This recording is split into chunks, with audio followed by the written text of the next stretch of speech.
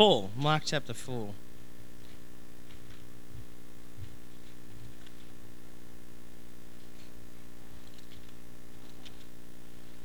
And we've got Matt Simpson joining us again today, preaching for us, which is fantastic. So thanks for being with us, Matt.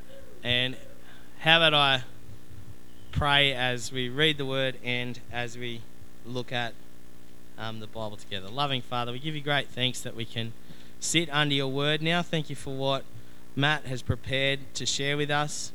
And Lord, we pray that you would speak through him. Lord, give us ears to hear and hearts to believe. In Jesus' name, amen. It's Mark chapter 4, verse 1. It's the parable of the sower. Again, Jesus began to teach by the lake. The crowd that gathered around him was so large that he got into a boat and sat in it out on the lake, while all people were along the shore and at the water's edge. He taught them many things by parables, and in his teaching said, "Listen, a farmer went out to sow his seed. As he was scattering the seed, some fell along the path, and the birds came and ate it up. Some fell on the rocky places where it did not have much soil. It sprang up quickly because the soil was shallow. But when the sun came up, the plants were scorched, and they withered because they had no root. Other seed fell among thorns, which grew up and choked the plants, so that they did not bear grain. Still, other seed fell on good soil. It came up, grew, and produced a crop, some multiplying 30, some 60, some 100 times." Then Jesus said, "Whoever has ears to hear, let them hear." When he was alone, the 12 and the others around him asked him about the parables. He told them, "The secret of the kingdom of God has been given to you. But to those on the outside, everything is said in parables, so that they may be ever seeing but never perceiving, and ever hearing but never understanding. Otherwise they might turn and be forgiven." Then Jesus said to them, "Don't you understand this parable? How then will you understand any parable? The farmer sows the word. Some people are like seed along the path where the word is sown. As soon as they hear it, Satan comes and takes away the word that was sown in them. Others, like the seed sown on rocky places, hear the word and at once receive it with joy. But since they have no root, they last only a short time. When trouble or persecution comes because of the word, they quickly fall away. Still others, like seeds sown among thorns, hear the word. But the worries of this life, the deceitfulness of wealth, and the desires for other things come in and choke the word, making it unfruitful. Others, like seeds sown on good soil, hear the word, accept it, and produce a crop. Some 30, some 60, some 100 times what was sown."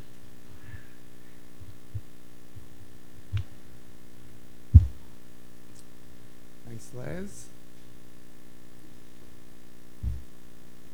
Good morning, everyone. If I've never met you before, my name's Matt. Just check that that's on. I might flick that off. And if I haven't met you before, I have a great privilege of being at Southern Cross Uni in Lismore and opening up the Bible with uni students there. It's a wonderful privilege to have that, especially in the culture of today. And every month, well, sort of every month, we put out this email newsletter just to say, this is what's happening, please pray for us with some prayer points. If you'd like to get information on that, I might leave that up on the table out there and then just let you pass it on some time. Great. And my wife Jasmine and our daughters sent an apology for not being here this morning. The church that we're part of in Lismore, called Southern Cross Presi Church, has got like a birthday celebration thing, so I don't think they wanted to miss out on the cake, so they're not here.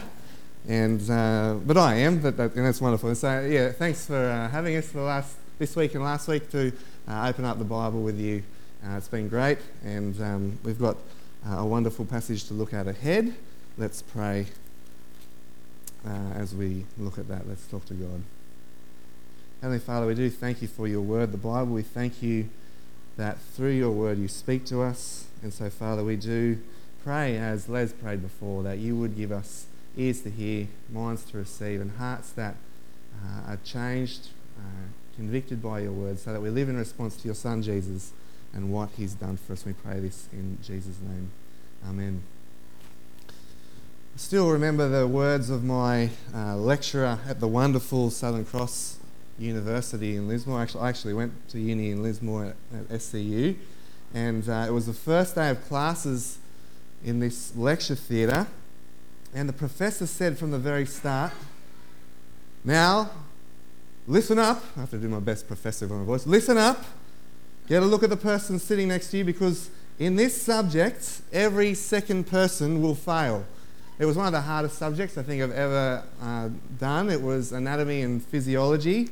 You had to remember like everything about the human body, and I think it was nearly impossible. But that's what his warning was. Look at the person next to you, because every second person will fail. The person sitting next to me looked so much more intelligent than me. He was even wearing glasses. and I looked at him and went, "Oh, uh-oh, I'm in trouble." The professor went on to say that to avoid failing the unit, we needed to do at least 10 hours of study per week. That's a lot, isn't it? 10 hours a week? That was on top of the assessments and that kind of thing. So what did I do? Well, I did what every uni student does, and I coasted through the semester, and then I crammed everything the night before the exam. It's not the best idea for one of the most difficult subjects I think that is going around. And so it came to the exam, and I struggled to remember whether the bone in my arm is my femur or my... I don't know, Bob, you can tell me what it is later, but there you go, it's obviously rubbed off. I was struggling in the exam. I didn't listen very well. Now, as we have a look at this parable, this earthly story that has a heavenly reality that Jesus tells in Mark's Gospel, it's all about listening. But not just how to listen well. And it's an important parable, this one of the four soils, and some have even said that this parable, this earthly story that reveals a heavenly reality, seems to be essential for understanding all of Jesus' parables. I'm not sure if I'd go that far in saying that, but it certainly is one that's important because it's all about listening well to Jesus and his word, and listening well to Jesus versus not listening well to Jesus. It really is a much greater matter than a pass or a fail in some uni subject. Because in the end, really, listening well to Jesus is what matters. And so the question that we need to ask ourselves this morning is, am I listening well? Is there anything that's stopping me from listening to Jesus? Because you see, making sure that we listen well, it really is the difference between life and death itself. And so in the words of my professor, listen up. Listen up. And let's see what it means to listen well to Jesus. Now, as we work through this parable, there might be an outline on the handout that you were given at the door. We're going to be looking at three things. We're going to have a look at the parable itself, the earthly story that Jesus tells, that reveals a heavenly reality. And we're going to have a look at the point of the parable, what's the purpose of it. And then we're going to have a look at the punchline, what it means for us. So the parable, the point, and the punchline. This morning's sermon is brought to you by the letter P. Now, that's what's ahead as we're going to work through Mark chapter 4. Now, up until this stage in Mark's account of Jesus has been going around doing some wonderful things. He's been going around calling people to follow him, to obey him. He's been going around healing people, healing the sick. And obviously there's a big crowd that's growing, and that's why they're there. Many have followed Jesus. People have come to him after town, after town, after town. But really it was because of his healing power. Some have thought of ways to try and kill him. Even some of his friends have thought that he's the craziest dude on earth. He's just a lunatic. And so throughout Mark's account, there are these different responses that people have to listening to Jesus and to responding to his authority. But now Jesus actually speaks of the different responses that people have to him, the different ways that people listen to him. And so it's a parable about a farmer, as we see there, who is scattering seed. There's a picture of Farmer John up on the screen, if that helps you. In verse 3, it says this: "Listen, a farmer went out to sow his seed. As he was scattering his seed, some fell along the path, and the birds came and ate it up. Some fell on rocky places where it didn't have much soil. It sprang up quickly because the soil was shallow. But when the sun came up, the plants were scorched and they withered because they had no root. Other seed fell among thorns, which grew up and choked the plants, so they did not bear grain.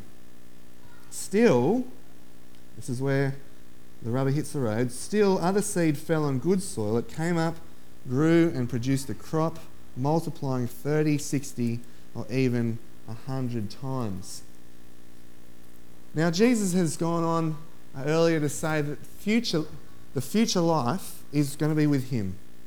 But not everyone responds to that authority. Not everyone responds to what Jesus has said. Not everyone has listened to what Jesus has said. And so here we get different responses that people have to Jesus and what he says. But a story really without an explanation, I think it's a bit unclear. It's often like someone telling a joke but then just kind of forgetting the punchline. And it's just all that awkward moment where you don't know whether to laugh. You forgot the punchline, I'm just going to stand here until you tell me. It's something I'm good at doing, I've been told. But Jesus doesn't leave the people that he's talking to in the dark. He gives the punchline. He provides the meaning of the parable. He doesn't leave us guessing about these different responses that people have to him. And Jesus goes on to give an explanation there of the farmer who sows a seed, and it's down there in verse 14. Actually, just pick it up from verse 13, where Jesus says to his disciples, "Don't you understand this parable? How then will you understand any parable?" And here's the meaning. "The farmer sows the word. Some people are like seed along the path where the word is sown. And as soon as they hear it, Satan comes and takes away the word that was sown in them. Others, like seed sown on rocky places, well, they hear the word and at once receive it with joy. But since they have no root, they only last a short time. And so, when trouble or persecution comes because of the word, well, they quickly fall away. Still others, like seed sown among thorns, hear the word, but the ways of this life, the deceitfulness of wealth, the desires for other things, come in and choke the word, making it unfruitful. Others, like seed sown on good soil, well, they hear the word, they listen well, they accept it, and produce a crop 30, 60, or even 100 times what was sown." So here's the point. Here's the point of this parable, this earthly story, an illustration that Jesus gives to reveal some great heavenly reality. The seed here obviously represents the gospel. That is the good news that through Jesus, God's rule will be established. Knowing that the seed is the good news in verse 15, Jesus then goes on to explain that there are 4 different responses people have to hearing him, to listening to him. And so verse 15, some are like seed along the path where the word is sown. As soon as they hear it, Satan comes and takes it away. So this is the hardened response to the good news of Jesus. It's where the message about what Jesus says just kind of rolls off. Perhaps if you've been door knocking before to kind of ask people what they believe in and whether they believe in Jesus, well, this is the person that really kind of slams the door and says, no, I'm right, I don't need it. And they want you out of there as soon as you can. It's the type of listening that really thinks, well, I don't need God. And so what happens? Satan instantly snatches God's word away from this person. Then there are others, Jesus says, verse 16, who are like the seed sown on rocky places, who hear the word, they're stoked, they're excited. This is wonderful news, this message of Jesus and what he's done in dying on the cross for me and his resurrection. Wonderful, wonderful news. I'm excited, I have great joy by this. But it says since they have no foundation, since they have no root, they only last a short time. And so as soon as some kind of bad thing comes in their path, some trouble or persecution, they're like, no, I'm out of this. I don't want to have a bar of it. And so the message of Jesus, the gospel, quickly falls away. It's a superficial, kind of shallow response to Jesus. It's a response that really, I think, keeps the good news of Jesus at arm's length. This person doesn't allow the good news of Jesus to really get into their heart and to let God do a good work in their lives, to change them to be more like Jesus. And it doesn't go anywhere. And so, when trouble comes, when the worries and all the hard stuff they're faced with comes smack bang in their path, well, they bail out like a farmer on an unbalanced tractor. Then there's the double-minded response that people have to Jesus in verse 18, where it says that seed sown among thorns. And this type of response is where they hear the word, but the worries of this life, the deceitfulness of wealth, the desire for other things, come in and start choking out the good news of Jesus. It chokes out the message of what Jesus has done. And so the person that listens in this way receives the good news of Jesus, but they don't want to really leave the comforts in this world. And so the good news is choked out. It becomes squeezed out of the picture by all the other stuff, by work, by wanting to make a quick dollar, all the things they think, well, I need to have this, I need to have this, I need to do this in order to get this. Oh, what about this? Worry sets in, and the good news of Jesus is squeezed out. And then we have the right way to listen. This is listening well to Jesus in verse 20. So if you've got your Bibles open there, have a look at that. Verse 20, it says there, others, like seed sown on good soil, what do? Well, they hear the word. They listen to it closely. They accept it. They take it on board. And it produces a crop 30, 60, or even 100 times what was sown.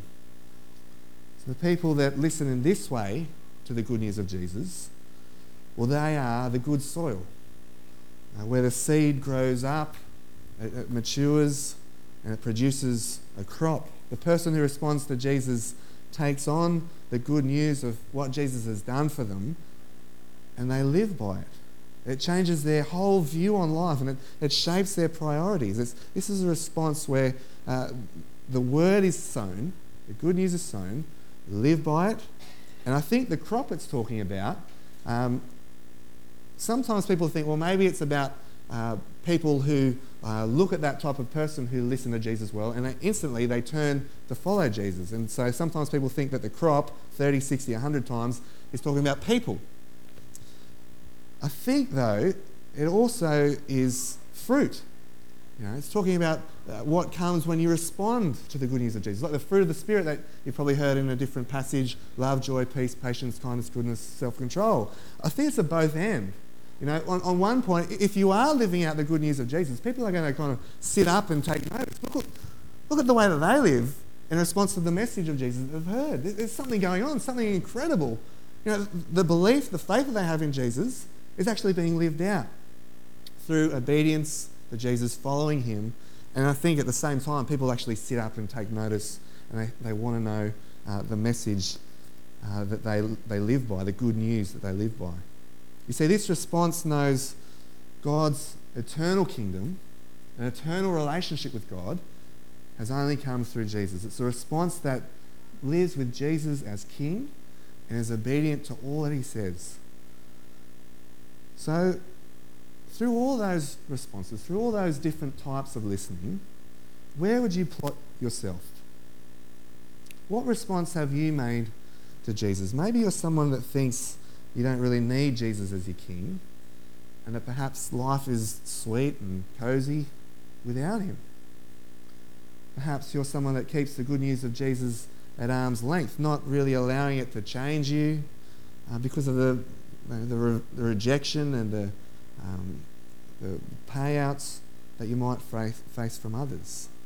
Maybe having Jesus as your King is being choked out by the ways of this world, by money, by all the other things and stuff that the world throws up as great alternatives. What response have you made? Have you made the right response to Jesus? It's clear, I think, that these are all different responses to Jesus and what it looks like to listen to him well. And in the middle of it all, we get that warning. In verse 9, Jesus says, "He who has ears to hear, let him hear." Really, Jesus is echoing the words of my professor. Listen up. Listen to this. This is something that you really want to pay attention to. This is something that you want to really take on board. The warning is to listen to Jesus and to be obedient to him. So be careful what you do with that good news. It's important to make the right response to Jesus as King and put that into practice, to live that out. And I think for those who haven't responded to who Jesus is and what he has done in his death and resurrection, there's a warning there as well. It says that they'll be left in their unbelief. Because a right response to Jesus hasn't been made, well, there's going to be no place in God's eternal kingdom. And so there's a great warning for everyone, for those who have listened well to Jesus and put it into practice, and those who haven't. You see, being the good soil, that's the right response to Jesus. Being the good soil means hearing the good news of what he's done, accepting it, and living it out, producing a crop. It's so important to have the right response, isn't it? It's much more important to have the right response to Jesus than it is to anything, because the wrong response has far greater consequences than anything else. And so this is what Jesus says in verse 24, really about how important it is to respond to him. Verse 24 there, Jesus says, "Consider carefully what you hear. With the measure you use, it will be measured to you and even more. Whoever has will be given more. Whoever does not have, well, even what he has will be taken away from him." See, it's important to make the right response to Jesus, to be part of his kingdom. God will give according to the measure of a person's response to the good news, and that right response is what matters in the end. And the person that has that right response, the person that does listen well, they'll enjoy sharing in God's eternal kingdom. But the person, on the other hand, who has the wrong response, well, even what he has in this life will simply be taken away from him. It's important to listen well, isn't it? So what's the punchline? What does it mean for us? Well, again, what response do you have to Jesus? What is it that is keeping you from him? To be part of God's eternal kingdom, the right response to Jesus as King is what counts. But only those who have made the right response will be part of that great kingdom. And that is those who hear the word, accept it, and put it into practice. So let me ask you, which gospel are you listening to? Which gospel are you listening to?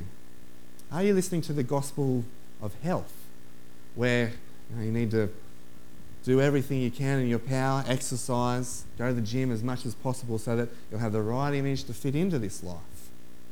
Well, there's a part in the Bible that says that physical training is of some value, but godliness is of much greater value. What about the gospel of wealth, where everything that the world throws up to say you need to, work hard in order to have this and collect as much stuff as you can to be the richest person in your street? That's what's important in life. There's a part in the Bible where Jesus says, what good is it to forfeit your own soul just for the basis of collecting stuff? Maybe it's the gospel of wisdom. You probably see that quite a fair bit at uni, where it's trying to get the best grades that you possibly can in order to get the best career, the best job at the end that you can, and then you'll be able to have wealth, you'll be able to have all the things that you want to collect and be set up for life. Perhaps it's the gospel of comfort. And I think in a place like Evans Head, it's easy to see that could possibly be one of the gospels that's really on offer. Comfort. Have the home that overlooks the beach. Don't worry about meeting up with God's people in the community of God's people in a church on Sunday morning. Let's just skip to the beach. We'll just keep the gospel the good news of Jesus at arm's length because we want to be set up for life and enjoy comfort. Maybe it's the gospel of approval, where you think, well, I need to say these things and do these things so that people are going to look at me and my reputation is not going to be damaged if I say that I'm a Christian. Perhaps that's the gospel that you're listening to. Maybe it's the gospel of power, thinking that if I get to the top, well then that will be the best place for me to be. Or I get to order people around to do everything, where I get to look down on people and think I'm so much better than what they are. Look at me, look at how high up the ladder I am. Which gospel are you listening to? What's your response to the good news of Jesus?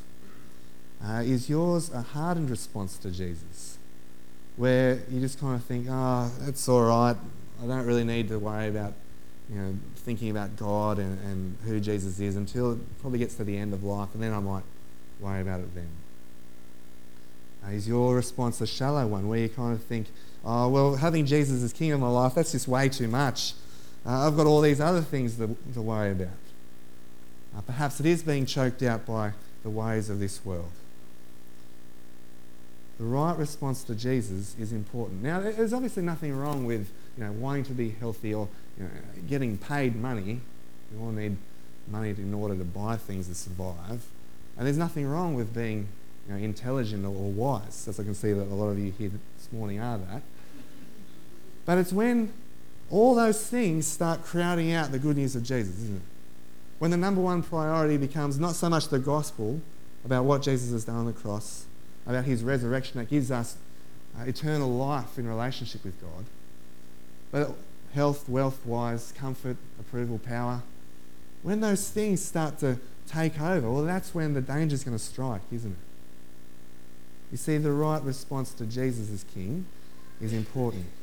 Being the good soil is what counts and what matters in the end. Having that response where it hears the good news of Jesus, accepts it, and lives with Jesus as King is what counts.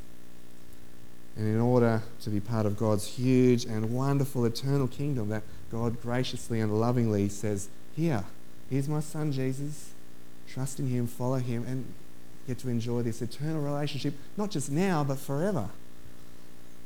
And often this is a hard thing to do at times, isn't it? It's just so easy to fall in the trap of thinking, well, I think life would just be much easier if I let Jesus rule in just different pockets of life, but not all of life. But if we make the right response to Jesus' words, if we listen well, if we live with him as King, then one day we'll get to be part of God's eternal kingdom, and a kingdom that lasts forever. So, let's pray that we would make the right response, that we listen well to Jesus and the good news that's found in him, and that through that our lives would show his love to others and people would sit up and take notice. Let's pray.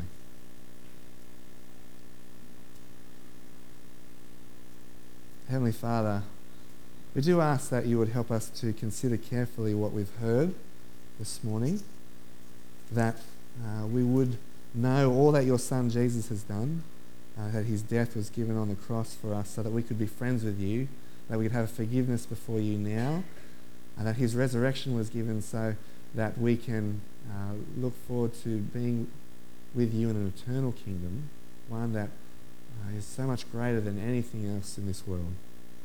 Father, we pray that we would be the good soil.